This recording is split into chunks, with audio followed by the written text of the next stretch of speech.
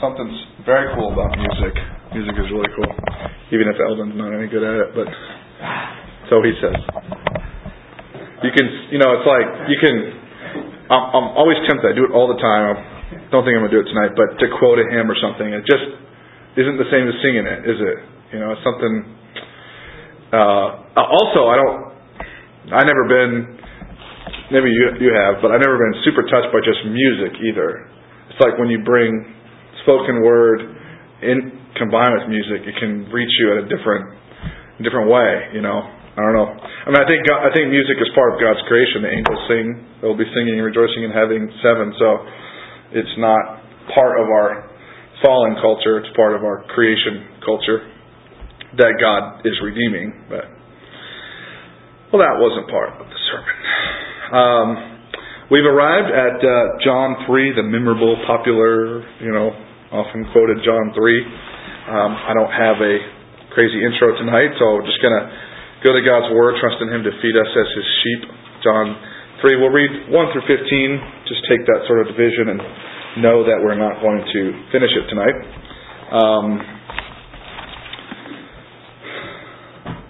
Let's stand because we want to honor God with our attention. Now there was a man of the Pharisees named Nicodemus, a ruler of the Jews. This man came to Jesus by night and said to him, Rabbi, we know that you're a teacher come from God, for no one can do these signs that you do unless God is with him. Jesus answered him, Truly, truly, I say to you, unless one is born again, he cannot see the kingdom of God. Nicodemus said to him, How can a man be born when he's old? Can he enter a second time into his mother's womb and be born? Jesus answered, Truly, truly, I say to you, unless one is born of water and the Spirit, he cannot enter the kingdom of God. That which is born of the flesh is flesh, and that which is born of the Spirit is spirit. Don't marvel that I said to you, you must be born again. The wind blows where it wishes, and you hear its sound, but you don't know where it comes from or where it goes. And so it is with everyone who is born of the Spirit. Nicodemus said to him, How can these things be? And Jesus answered him, Are you the teacher of Israel, and yet you don't understand these things? Truly, truly, I say to you, we speak of what we know and bear witness to what we've seen, but you don't receive our testimony. If I've told you about earthly things and you don't believe, how can you believe if I tell you heavenly things? No one has ascended into heaven except he who descended from heaven, the Son of Man. And as Moses lifted up the serpent in the wilderness, so must the Son of Man be lifted up, that whoever believes in him may have eternal life. You may be seated. Father, we pray for your blessing on your word as we read it and divide it. We pray that you would allow us to rightly understand, apply, and be transformed by it. We don't want to be conformed to this world, but we want to be transformed into the image of Jesus by the renewal of our minds, which comes through things like tonight. So take John 3, renew our minds, wash us from our sin, wash us from our false ways of thinking, our false worldview, and renew in us the mind of Christ. Amen. So don't be mad at me, as I said, if you're like, man, he skipped the good stuff. Because there's week 2 coming. Tonight, our story is mainly the story of Nicodemus. And we meet him 3 times in the Gospel of John. Here in chapter 3. We're going to see him again at the end of chapter 7, where he's, without going into it, he's sort of defending, sort of sticking up for, he's rooting for Jesus almost, trying to get the other rulers to give Jesus a chance. And then we see him again in John 19, when he goes with Joseph of Arimathea. When Joseph goes to take Jesus' body off the cross, it says Nicodemus goes with him. That's very interesting, isn't it? So I thought, although I'm going to say lots of negative things about Nicodemus tonight, but we should keep in mind, and we'll get there, Lord willing, as we move through John, this first encounter with him is not a good one. It's not coming from a good perspective. But this seems to have had a profound impact on his life, probably an eternal impact. So we'll just keep that in mind. Saving one. I really hate being up so high when there's like 7 of you. It just feels very awkward. I should come down. I could. Why not? Well, I can't. There's a microphone there. All right, let's jump in like this.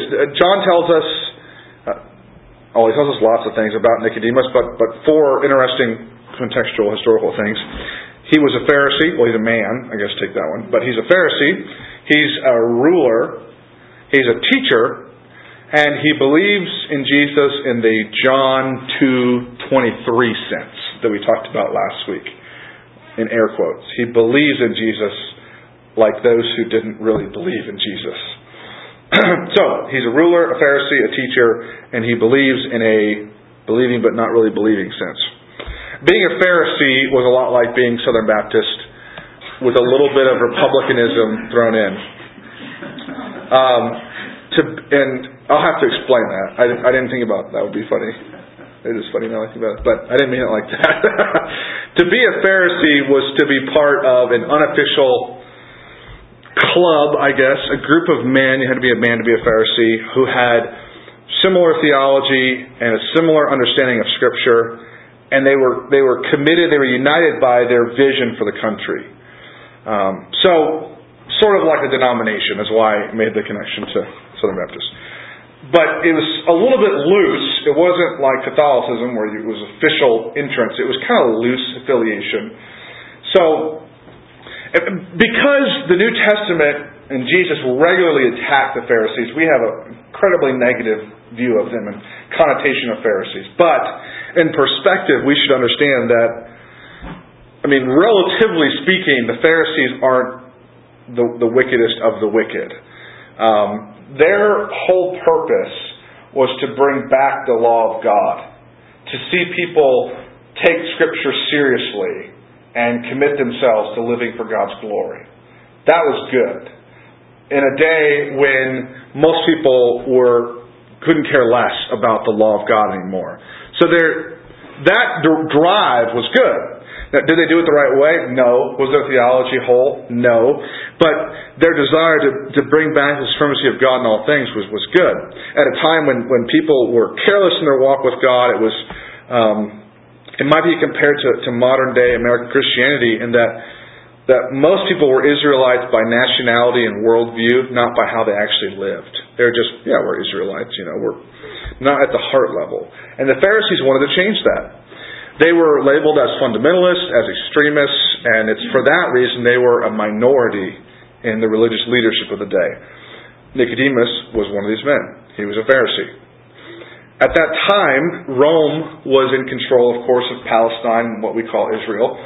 And the Roman Caesars had split up Israel. It wasn't Israel anymore, officially. They split it up into 3 territories. Galilee, Samaria, and Judea. And because the Romans were incredibly wise at the art of war and the art of dominion, they appointed their own governors to rule over those territories. But they wisely allowed those locals to stay there and still be in some level of control and charge. So we're not going to come in and micromanage you. We're going to macromanage you at the high level, and you take care of all the details and stuff that we don't really care about. So in Israel, that meant, in Judea particularly, that meant the Sanhedrin. They allowed the Sanhedrin to be a religious council of locals, Israelites, Jews, to be a real council with real authority, but just not the ultimate authority. They couldn't do certain things like execute a person. They couldn't make certain taxation decisions and things like that, but they had religious control. Think of them as the Senate. They were kind of like a Senate. They exercised a great deal of influence. So the Sanhedrin, a group of Jewish men appointed to oversee religious matters, and especially to voice their opinions on all kinds of matters to the governor. That's why, of course, during Jesus' trial, he first goes to the Sanhedrin, the council. They find him guilty. They can't put him to death. They take him to the next level of authority, to Pontius Pilate, who lets them do what they want. So Nicodemus is a Pharisee, a man who aligns himself with the party and denomination of Pharisees, and he's a member of the Sanhedrin. He's a council member. Okay, he's like a senator, kind of. He's a prominent Southern Baptist senator, is I think a close equivalent today. That's interesting, just like it would be today. It's kind of interesting because there aren't very many Pharisees on the Sanhedrin at this time. Mostly they were Sadducees. He's one of the few. So from a worldly perspective, the man who came to Jesus by night was a powerful man. He was a very, very influential man. He wasn't just a guy off the street. This is a leader, a political national leader, who, in my opinion, I'll argue this in a second, comes to Jesus as a sort of representative of those parties. I think that's the spirit in which he comes to Jesus. You'll notice he says, "We know." We know. Who's we? Well, John just told us. He just said, all right, there's a man named Nicodemus. He's a ruler. He's a Pharisee. This man came to Jesus by night and says, we know. The first words out of his mouth are, we know. So who's the we? Well, I just told you, Sanhedrin, which is a ruler of the Jews, and a Pharisee. And he opens his mouth with we. So he's speaking sort of on behalf of the represented parties. Did they send him? I don't know if they sent him or what that was all about. And he also comes as a teacher, or rabbi, the Greek says. So in verse 10, Jesus says, are you a rabbi of Israel, a teacher of Israel, and you don't know these things? And that makes sense given that he's both a Pharisee and a Sanhedrin council member. He's also an ordained pastor. They called them rabbis. In the first century, you don't just become a rabbi, you get ordained as a rabbi. So it's a really interesting story. It's a very interesting character who comes to Jesus. And it makes sense that John would take so much time to unfold for us what happened when this ordained pastor, denominational leader, political senator comes to Jesus as a representative and questions him. And this becomes even more important once the story unfolds. He comes to Jesus by night, as every preacher has been faithful to point out, right? Because he doesn't want to be seen, apparently. And he starts this interchange out, and I think that makes even more sense. A lot of people have said, because he's a Sanhedrin member, he didn't want to be seen. But I think it's actually, they didn't want to be openly seen associating privately with Jesus. And he starts out this interchange by saying, let me try to get the spirit of this right. Look, Jesus, let's just be real for a minute. We get it. We get it. We understand that God is with you, right? We all know that you're legitimate. Which is amazing that the religious powers that be early on in Jesus' ministry, according to Nicodemus, had an awareness, a belief that Jesus was sent by God.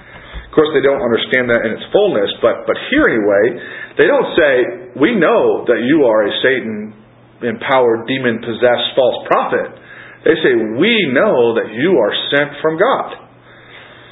But you can almost hear Nicodemus following that up with, but can you just lay off some of the radical extremism?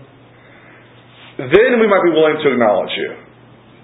We know you're from God, but we can't put up with some of the things you're saying and teaching and doing. For goodness sake, you just came in and disrupted our entire temple procedure, like a madman, crazy man. So can we maybe reach a compromise? Can we talk you down just a little, like put a restraint on you a little bit, and then we can maybe work together?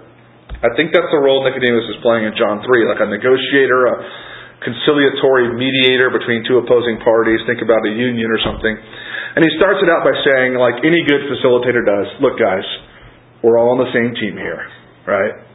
We're all on the same team. Can we work together and we'll make this thing work? That's the spirit in which he comes. Unfortunately for him, Jesus interrupts before he can finish. Jesus, verse 24 and 25 of chapter 2, Jesus on his part, knowing what's in man and having no need for anyone to tell him, he knows what's in Nicodemus. He knows the heart that Nicodemus is coming with. He interrupts him. And as Jesus makes clear, Nicodemus' belief is that of John 2:23. We see the signs that you've done. We believe in you, Jesus. But Jesus says, actually you don't. You believe, but you don't believe. And the reason is, you can't see the kingdom of God. Yes, you see the signs and you believe something about them, but you don't see what the signs are pointing to. We went back, last week we talked about signs. The railroad sign tells you there's a railroad coming. I see the sign, but I drive up and there's no railroad crossing. I just see a sign. That's what he saw, a miracle. It's like, wow, that was a miracle. But he didn't see what the miracle was about. He didn't see what was behind the miracle. He didn't see the glory and power that the miracle was manifesting. Why? Because Nicodemus, you're not born again. Sort of as an aside, real quick, I'm going to use the phrase born again instead of born from above tonight, because I think that makes more sense here. You'll notice we don't have the Aramaic transcript, which this would have been Aramaic probably, of what Jesus said to Nicodemus. We have a Greek translation. And the Greek word can mean from above or born again or born from above. It can mean either one of those things. But in Aramaic, they're having this conversation. Jesus says you have to be born again or anew. And Nicodemus says, what? Am I supposed to go back to my mom's womb? So how did Nicodemus understand what Jesus said? He understood it as born a second time. Born again. He didn't say, do I have to go up into heaven and come back down? He said, do I have to go back into my mother's womb and be born once more? So he hears Jesus say, born a second time. I think that's probably more accurate. So I'm going to stick with born again. Now, Jesus launches now into the most popular biblical expression of being born again. And even though you've heard 40 sermons, or maybe you've heard 100, maybe you've preached 100 sermons about it in your lifetime, I don't know, but we are going to take our time and look at this text on biblical regeneration. Biblical being born again, regeneration.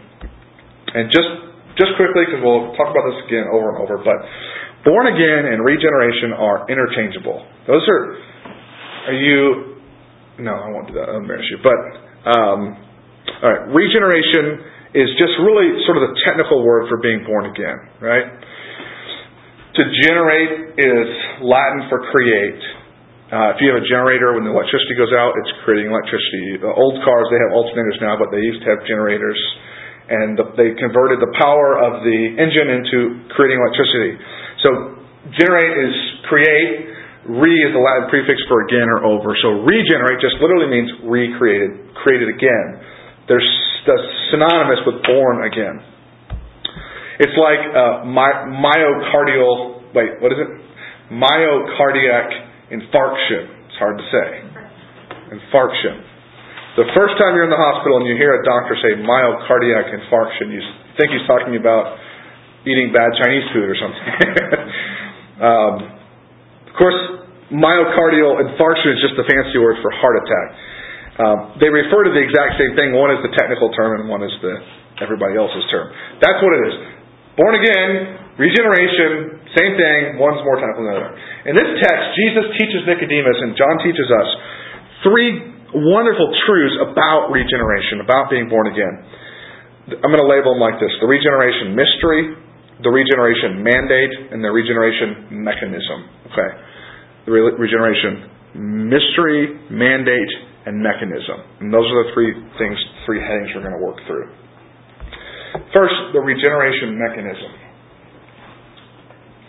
Don't you hate it? During the summer, spring, and allergy season, I often get this itch that's neither in my ear or in my throat, but somewhere right in between. And it's completely inaccessible to me from both directions.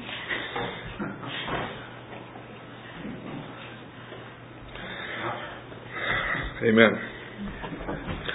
So, the regeneration mystery. Regeneration, being born again, is... I'm going to stop saying those two words, so I think we're on the same page now. Regeneration is mysterious. Now, mysterious in a biblical sense.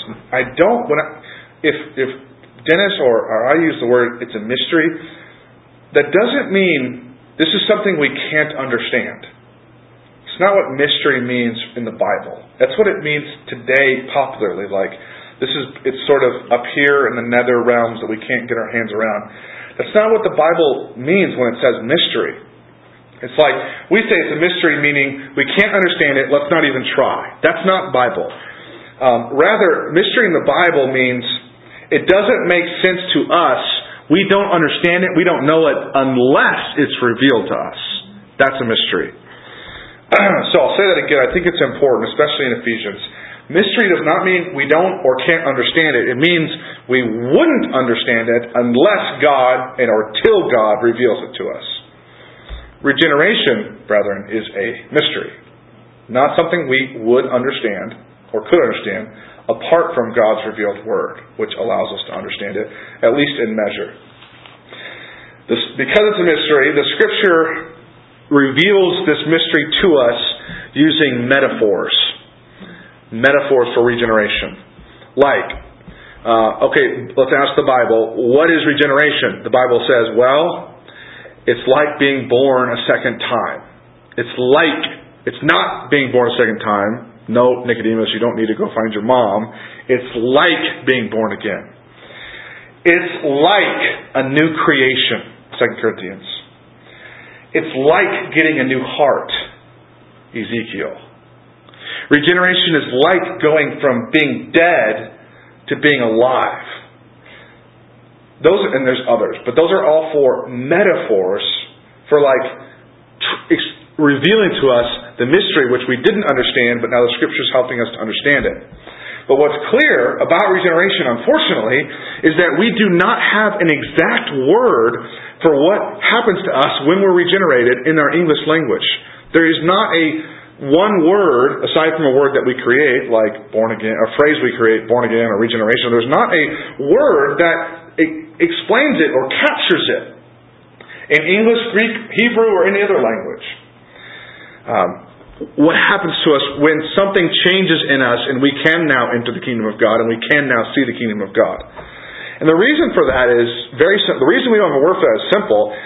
It doesn't exist outside of this one thing. That's it. People are not regenerated anywhere else in any other realm or subject matter. Cars don't get regenerated. Horses don't get regenerated. People don't get regenerated except in this one instance in the gospel. That's it. Now you might not think that because Americans love to use the phrase born. Thanks to Chuck Colson, we love to use the phrase all the time now. Like this, you read a media piece. This band has just been born again, and what they mean is they've just rebranded themselves, or they've just reconstituted themselves. Or you might hear Greece is going to have to be born again, meaning they're going to have to dissolve their leadership structure and come back together and get an entirely new philosophy of government and all that. That's any popular usage that you hear of born again, apart from the gospel, is a different category altogether. It's not what the Bible.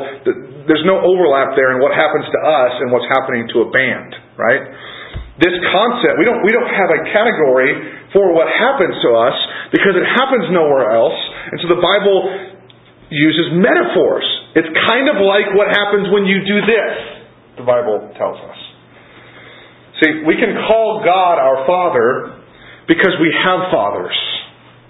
Because we have a word for Father and a category for Father. And so God says, yeah, I'm your Father.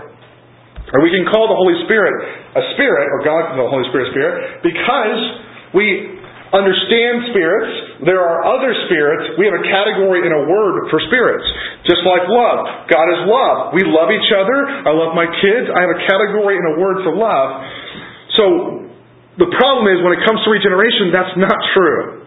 It doesn't exist anywhere else. We don't have a category. It's a unique action. And so, what's God supposed to call it? There isn't a word for it in our vocabulary. That's why He gives us metaphors. That's why He says, it's like what happens to you when... Regeneration is like what happens when a person's born again, except he's older now, and no, you don't enter the womb again. Regeneration is like what would happen if a dead person came back to life, except it's forever. And you're not physically dead, and you're not in a tomb, and you're not in a grave, and your heart was already beating. See, these metaphors are weak in themselves.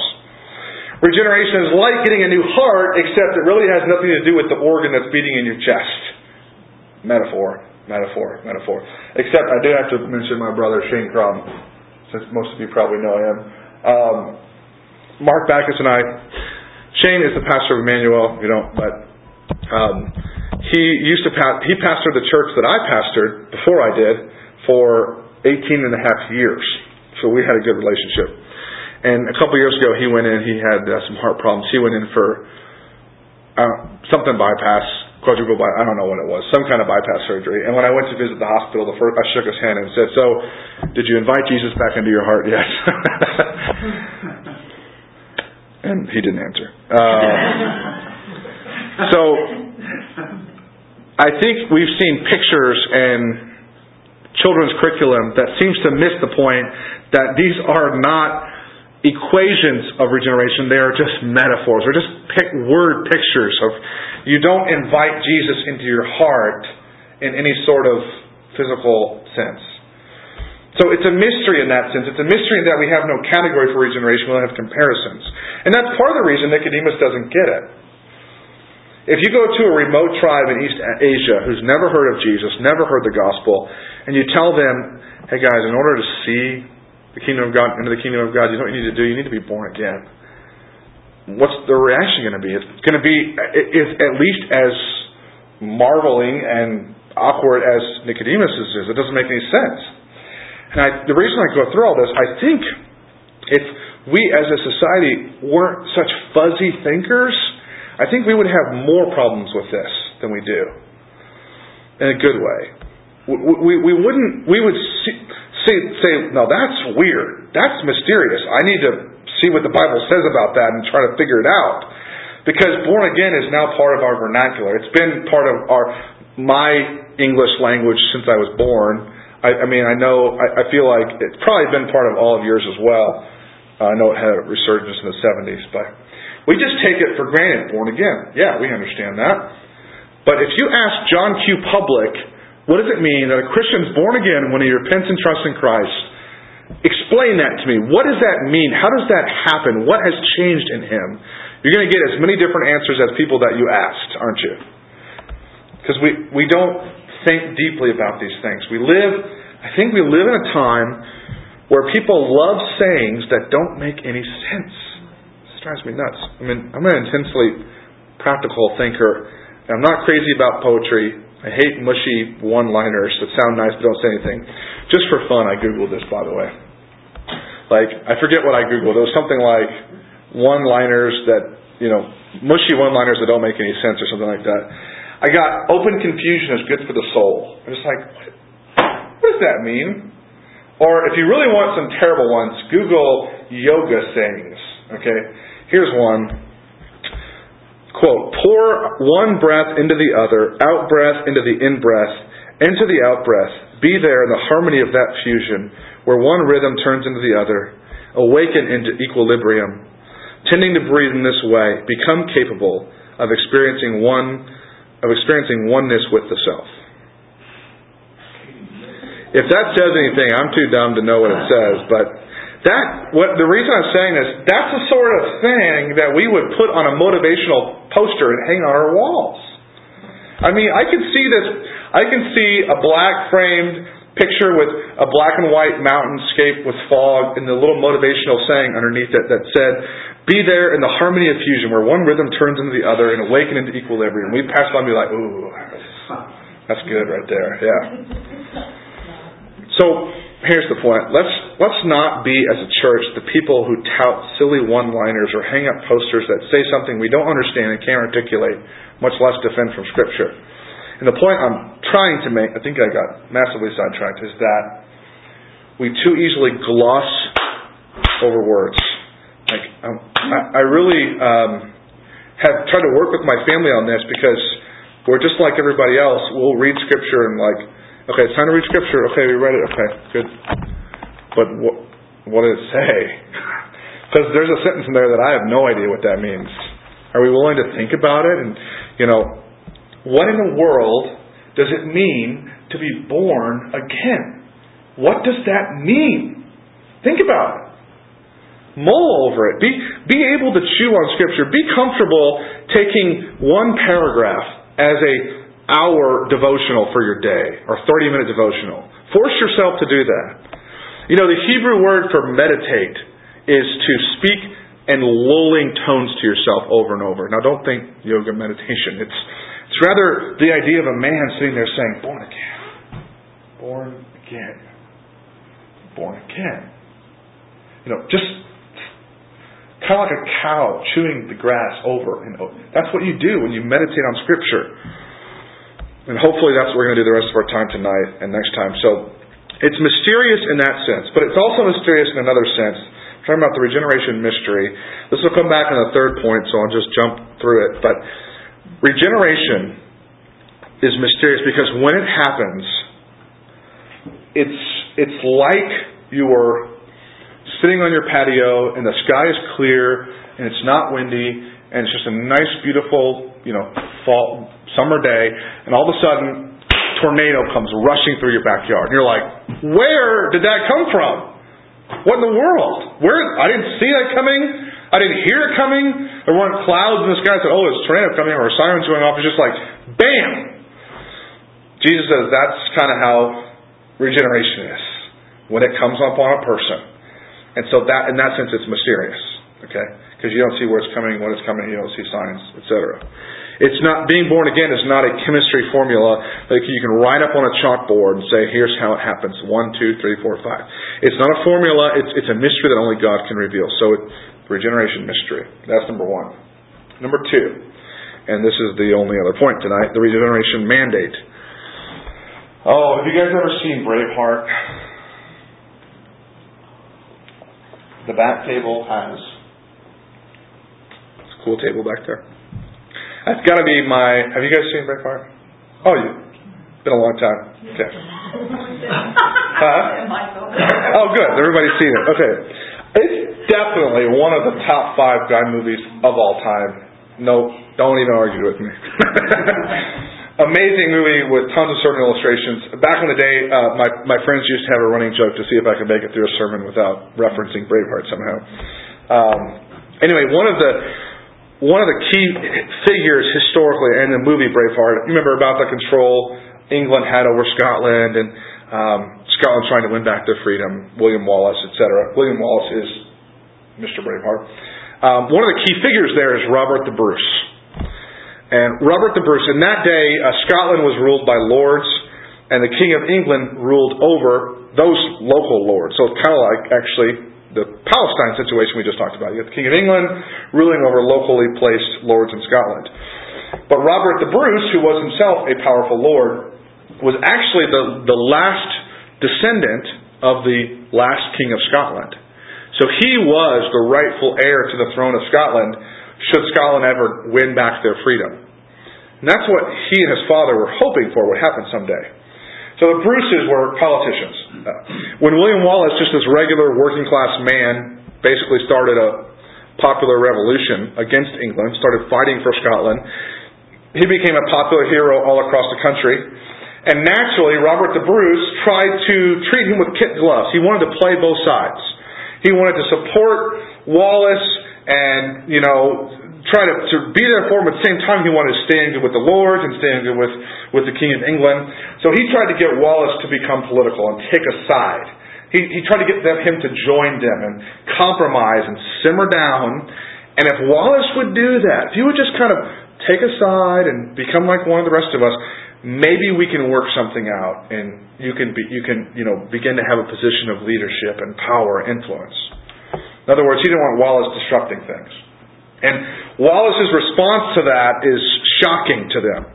I'm not interested in being part of your army and fighting with you or for you. Now, if you will fight for Scotland, then I will fight with you, but I'm never fighting for you. Robert the Bruce is Nicodemus. Nicodemus comes, when we're talking about the regeneration mandate now, Nicodemus comes saying, okay, Jesus, so you want to be king, all right? You want to be king. You want to be the Messiah. Well, let's talk about that. Work with us. Work with us. Maybe we can work something out. Maybe we can work together. Maybe we can help you with your political aspirations. Maybe you can join us. That's Nicodemus' mindset. Jesus responds saying, Nicodemus, there is something so wrong about you at this moment that you cannot and will not enter the kingdom of God. Nicodemus says, if we work together, we might let you into the kingdom of God. And Jesus says, you can't even see, much less enter the kingdom of God. Shocking statement for Nicodemus. Not what he was expecting to hear. I'm sure it put him on the defensive. That's an offensive statement. He thought he was the wise, powerful, good guy here. He walked in this meeting thinking he was the one with power, he was the one with influence, that he was the one who might possibly let Jesus play a role in the kingdom of God. Jesus comes back with the complete opposite. Nicodemus, you're not in any position to let anyone into the kingdom because you're not in it yourself. And to get in it would require something to happen to you that's so crazy you can't even understand it when I tell it to you. Verse 7, you must be born again. You, Nicodemus, must be born again. Whoa. That's not what I thought he was going to say. Nicodemus is thinking to himself. Nicodemus thought there was something wrong with Jesus and his relationship to the council, and now he's just heard there's something wrong with him. And apparently he's quite befuddled, as you can imagine, confused, maybe even angry. Verse 7, Jesus says that he's marveling at this statement. Do not marvel that I said to you, you must be born again. He's marveling. Marveling can mean astonished, surprised, taken aback, shaken. What's wrong with Nicodemus is very serious. According to Jesus, Nicodemus was in a position where he could not enter God's kingdom. Now, that, of course, is terrible news. He can't enter God's kingdom. That's terrible news. I mean, that's so worn on us that doesn't sound terrible to you. But Jesus has just laid news on him. You cannot enter the kingdom of God. As a Pharisee, the one single life passion he had was to be a part in bringing that kingdom of God to Israel. Bring it back, to see it restored, to see people coming into it and repenting and to see God's glory. That was his life's passion. And suddenly in a moment, just dashed. You cannot enter. Made me think about another movie, but instead of that, what would it be like for me and my family if we decided to go on a trip to Disney World in Florida? And we played it up for months like we do. We tell Corbin, like when we're going to go trail riding, we just totally played it up. And for weeks we were telling him what we're going to do. And we started reading cowboy books and getting him cowboy stuff and just getting him excited because that makes the trip a whole lot more fun. And then we drive the 18 hours there and he's talking about it the whole time. And we're putting up with crying babies and paying money. And we spend $4,000 in gas to drive our Durango there. And the kids are screaming and it's frustrating and it's just tiresome, and I drive to the middle of the night so we can get there, but it's worth it because we're almost there. We're going to be to Disney World and the kids are going to have the delight of their lives. And we get there 18 hours later and there's a blockade in the road closed for maintenance. The disappointment would be almost unbearable. We'd have to come up with something quick, right? I mean, that would be unbearable. There was a couple months ago now, I guess, Jessica was supposed to take Corbin and Eden to go see their cousin, my brother, and his children at the lake. And they started on their way, and they were so excited, and they called and said, you can't come because we're sick. So they had to turn around. And I mean, it was just like, that's all we heard about. When are we going to see Jocelyn? When are we going to see Jocelyn? But we're talking about a trip to Disney World. But actually, we're not talking about a trip to Disney World. We're talking about the purpose of life. I mean, the reason that Nicodemus had breath in his lungs, the reason the blood was flowing through his veins, you cannot enter. And Nicodemus, like all of us, would have said, okay, Jesus, just tell me, what do I have to do? If I'm not in, what do I have to do to get in? Do I have to make a campaign contribution to your political aspirations? Do I have to get a new passport? Do I have to come back next month because it's all full? To which Jesus says, no, you need to be born again. So set aside your Christian upbringing and your understanding of that for a second and just realize how ridiculous of a statement that is. I completely understand Nicodemus' marveling and frustration. Well, that's it then. I mean, I'm not in, I guess. I can't do that, right? That's it. I have no hope. If I held up in front of your face the thing that you longed for your entire life, the thing that you worked for day in and day out, the thing you saved your money for, the thing that you cried for, the thing that you wished for and daydreamed for, I said, here, this is not yours, and you cannot have this. And you said, well, tell me, how can I get it? And what do I have to do to get it? I said, well, actually, there's one way. It's just one small little thing. You remember 30 years ago or 50 years ago or 60 years ago when you were born? Yeah, go back to the hospital and do that again. That's how Nicodemus hears that statement. And you say, well, fine. That's it. There's no hope. And unfortunately, as terrible as that news is, to tell Nicodemus that he cannot enter the kingdom of God, Jesus also tells him you can't even see it. You can't even see it. Verse 5, you cannot enter. Verse 3, unless you're born again, you cannot even see the kingdom of God. As I thought about not being able to enter that place that Nicodemus daydreamed about every day, I couldn't help but think about Moses. I love Moses. You remember the story?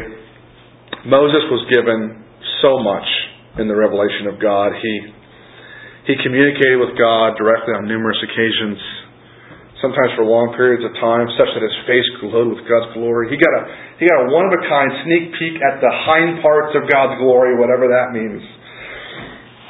But there were still a few times that Moses lost his temper, was a little short with God's people, and didn't fully obey God's complete commands. And one such occasion, the one that we hear about, was when God told him to command a rock to bring forth water to nourish the people, the thirsty Israelites. He's a little frustrated. He's done it before, so he does it again. Instead of speaking, he uses his staff and strikes the rock. Then it works and God gives them water. But then God says, because of your disobedience, you are now not going to enter the promised land. What kind of day was that for Moses, you think, when God said that? I mean, just understand what that must have felt like for him. How crushing that would be. When it came time in Deuteronomy 34 for the people to finally enter and cross the Jordan and take the promised land, Moses' job is done. And God says, that's it for you, bud. Go up the mountain. He goes up Mount Nebo to the top to Pisgah. And God said, look out there. You can see it. He gave him a glimpse, clear day, I guess, where he could see over the land of Israel. And see, that's the land that I'm going to give you. And he got to soak it in. And he died there on the mountain, never having stepped foot into the land that he had risked his life for time and time again. I mean, he had risked his life for it. He wandered in the wilderness 40 years to bring the people there. He crossed a sea. He one-on-one challenged the most powerful king on the planet, and he put up with millions of whiners day in and day out to get here. I see it. That's it, Moses. And he died. You can't go in. But at least you got to see it, right? That's like the one sort of redeeming thing about that passage we reassure ourselves and say, well, at least you got to see it. There's another one that I think it's really awesome, amazing, precious that God is said to have buried him as well. I mean, that's a very beautiful picture for me. But anyway, you're like, well, at least he got to see it, right? But for those who are born into this world just once, not only is the promised land closed and an insurmountable barrier put in the way, but you can't even look at it. There's no mountain you can climb up to see it and behold it. In fact, in Nicodemus' case, the kingdom of God could be standing right in front of you. The kingdom of God, the king could be opening his mouth and you could be looking at his eyeballs and hearing the words from his mouth, and you can't see it. You see a person but not the king. You see a person but not the glory. It's terrible news. God blessed me this week with an opportunity to speak to a guy yesterday that I work with. And it was just a really cool providential encounter. He just jumped into this conversation with the fact that there is no sin. The only sin is intolerance. There's no need for anybody to be forgiven. And as long as you're on a path and you're nice to the people, that all roads lead to heaven. And it was interesting to talk to somebody like that, because as a pastor I'd preach about it, but nobody in my church believed that. I didn't really interact. So now I'm in the workplace and meet real people who actually believe the stuff that I hear people believe, and to interact with him and just to think. I mean, I'm sitting there, and my friend and I, we were telling him about the resurrection and telling him about this God who's revealed himself. And I just see, it's like we're taking the glory and saying, look at the glory here. Jesus rose. He's God. He's King. He's calling you to repent. I got to go back inside and work on my computer. You know? It's terrible. The glory of God is right in front of your face and you cannot even see it. And unfortunately, we're still not quite done with the bad news, because Jesus, of course, isn't just talking to Nicodemus about Nicodemus. He doesn't say, Nicodemus, unless you're born again, you can't see the kingdom of God. He says, unless one is born again, generically. Just a person. If a person isn't born again, they will never enter and never see the kingdom. Have you heard of the sine qua non, Latin? It's a phrase that gets used a lot in books and stuff. It was originally a Latin legal condition, which meant a condition without which something could not be. All right. Or it literally means without which there is nothing. So if something is the sine qua non, it means if you take away this one thing, you lose it all. Okay. Maybe I think about, remember that game where you had marbles stacked in a column and there were sticks that you pulled out and then eventually the marbles would fall, something like that. It's like the last stick. If you take that there's one stick, if you take it out, it all crushes, it all goes down. And that's the sine qua non. It could be a premise in an argument or something. Well, according to Jesus, regeneration is the sine qua non. Meaning, if you are a person, then your sine qua non, the thing without which there's nothing for you, is rebirth, regeneration. That's it. If you have it, you have everything. If you take it away, you have nothing. You have nothing. It's the sine qua non. Just turn to Numbers 21:4 with me real briefly.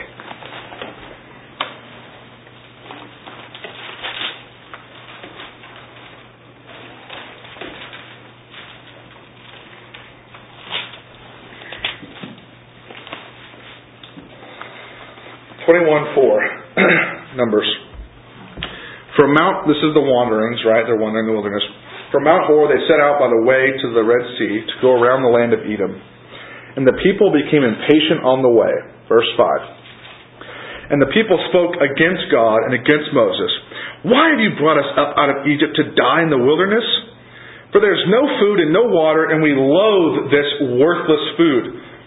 Speaking of the manna. Then the Lord sent fiery serpents among the people, and they bit the people, so that many people of Israel died. And the people came to Moses and said, We've sinned. We've spoken against the Lord and against you. Pray to the Lord that He take away the serpents from us. And so Moses prayed for the people.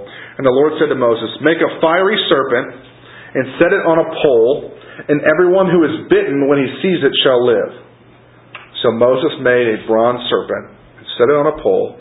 And if a serpent bit anyone, he would look at the bronze serpent and live. The Israelites despised God. They said they loathed this worthless food that God had given them. They denied the goodness of God and His purposes for them. They say, what, you bring us out here just to starve, God? Oh no, I brought you out here to redeem you. Sorry. But you brought us out here because you're a malicious God? You hate us? You didn't want us to live in Egypt, so you brought us out here to kill us? To lead a worthless, miserable life? So they're doubting God's goodness. And so God, let's not sugarcoat it, God comes to kill them. But of course they pray, they repented of their sin, they asked for God's grace, and He responds by giving them a snake on a pole, a casting of a snake on a pole, that could be lifted up high, set on a stake, high, for everybody to see. And if someone would look up at that snake believingly, it wasn't magic, but if they would look upon it believingly, trusting, God said, if I look, I'll live. So if they look with that heart, it's not just like you glance and you're saved. It's you look trusting, God said if I look, I'll live. So I look and I trust. I trust that God will do what He said. I trust He's good. I trust He's not a liar. Then He would give them life and they would be saved. God did all of that. God arranged that. I'll say God ordained that. I'm okay with that. As a picture before its time of Jesus. A pre-picture. A type of Christ. And so back to John 3. Jesus says in verse 14, I am that bronze serpent, lifted up for all to look upon. And whoever looks upon me when I am lifted up, whoever looks believingly, shall be saved. And so, unfortunately, we have to save the nice, glorious part of this text for later on. But for now, we consider in about 3 minutes the implications of that. He's already said, unless you are born again, you're dead. It's the sine qua non. You're dead. You have nothing. Meaning, being born into this world the first time around means being born, you come out of the womb bitten by the poisonous snake of sin. You're already infected by the deadly sin of Adam. Everyone, we're infected. We're bit. We're dying. We're diseased. Nicodemus walked into Jesus' room that night thinking he was the healthy one. What he didn't realize was he had a cancerous infection that was, He had an infection that was killing him. He was a walking dead man. Already infected by the worst plague the world's ever seen, the sin and death we've inherited from our father Adam. And like every disease and infection, this sin infection we have has symptoms. Jesus already told us what they are. There are symptoms that we have this sin infection that's killing us. You know, when you see a man walking down the street with those big black glasses on, you guys don't wear those glasses, do you? They have those big black glasses on, and somebody with a walking cane, you know what? He's blind. That's a symptom of blindness. What are the symptoms of this poisonous, deadly snake bite that is the Adamic sin that's imputed to us? Well, two things. Oh, lots of things, but two things here. Number one, the inability to enter the kingdom of God. That's a symptom. We are immobile, the Bible tells us. Paul says we're dead in our sins and trespasses. We're like a derailed train. There's the tracks right over there that we need to be on. But there's nothing we can do once derailed to retrack ourselves. We're a train that got derailed. And there's the promised land. There's the kingdom of God. And we're shut out. And being shut out is to be shut out of the marriage feast of the Lamb forever. It's like the city gates are closed and they're padlocked for eternity.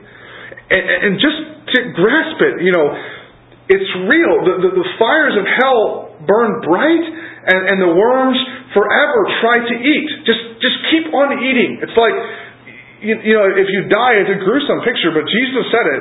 When we die and get buried, eventually the worms, the creatures are going to come and help decompose our body, but that's going to stop after a little while because there's nothing left to consume, right?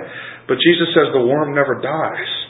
Meaning it's like it's continually being consumed by death. Continually, forever.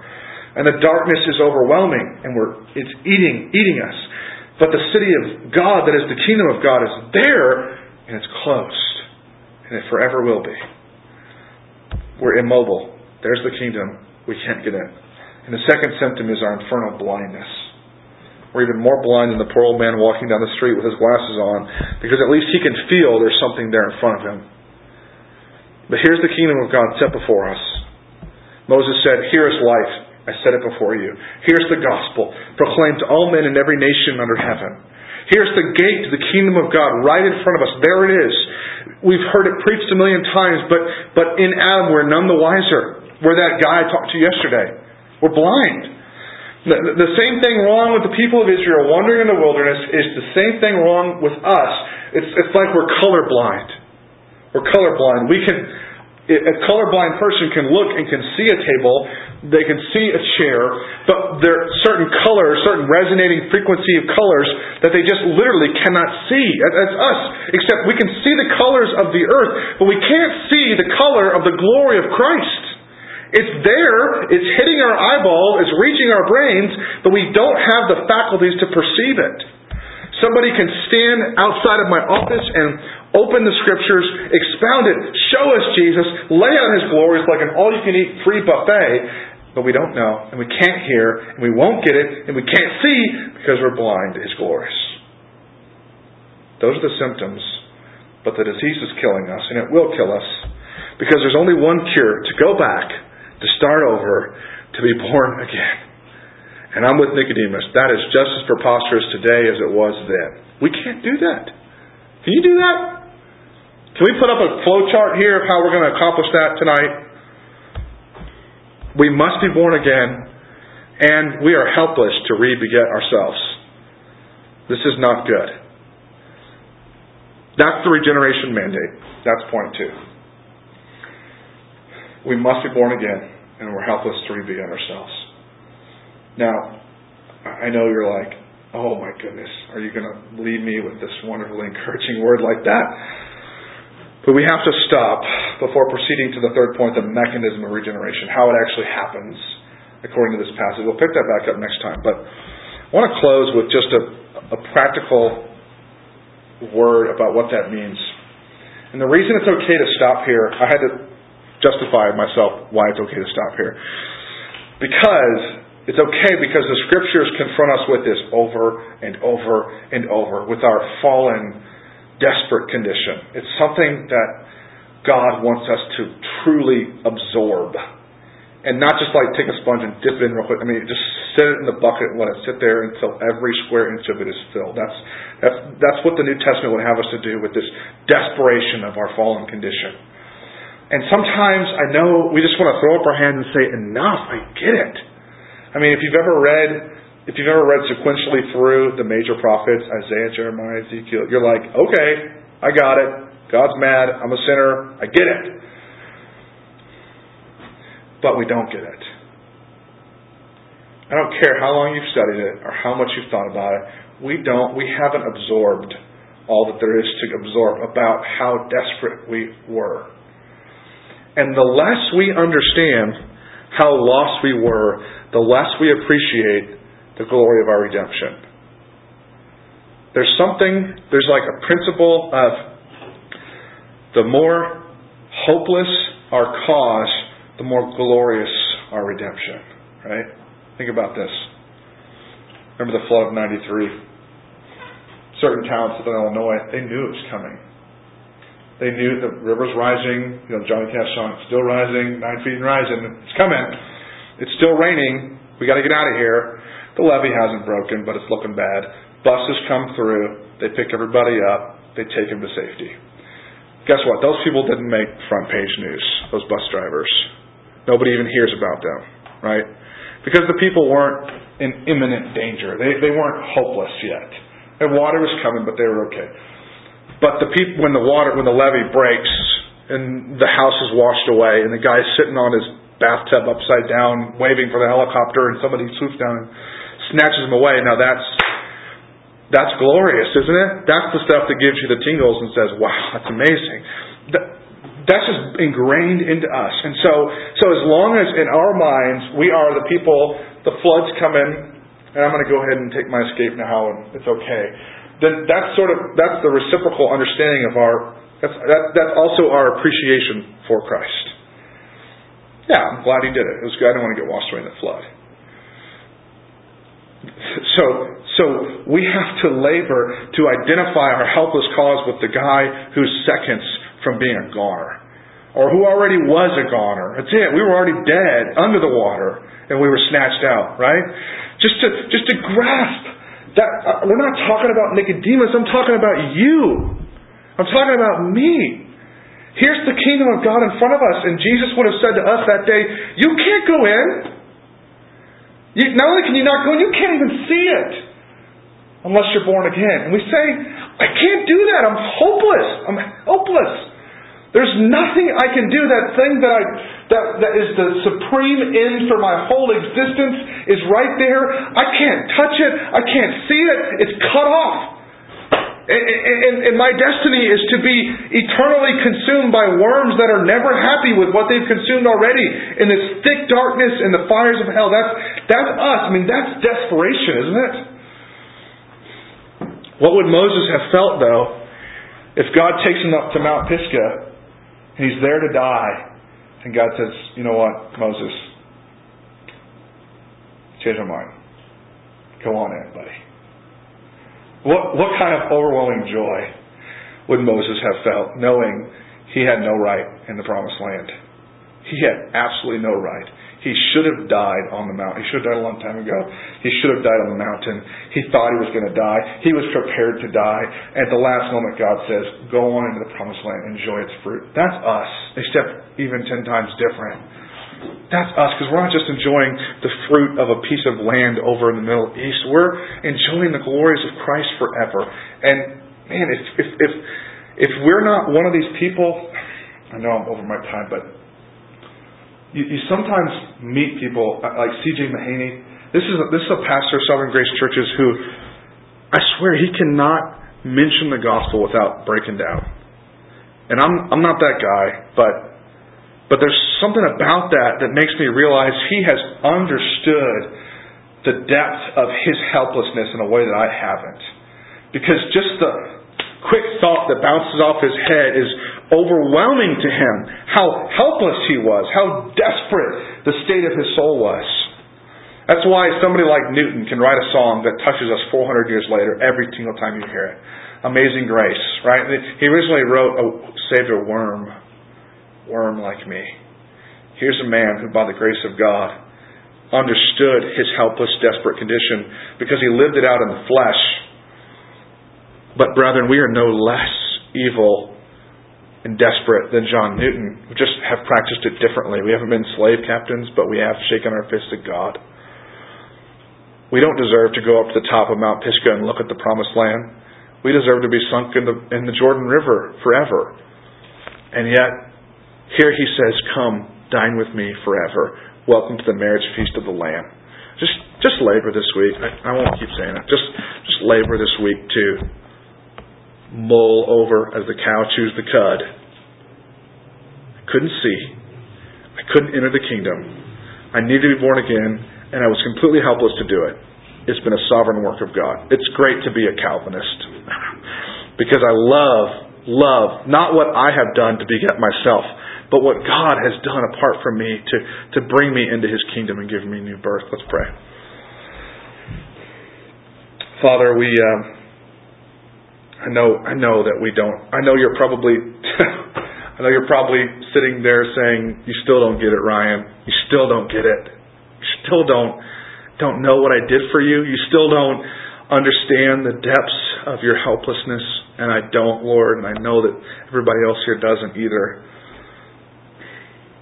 It's a weird prayer, but God, I pray that you would, Father, would you help us to glimpse and taste in a way that you allowed somebody like John Newton or the Apostle Paul to say he was the chief among sinners and a servant of Jesus.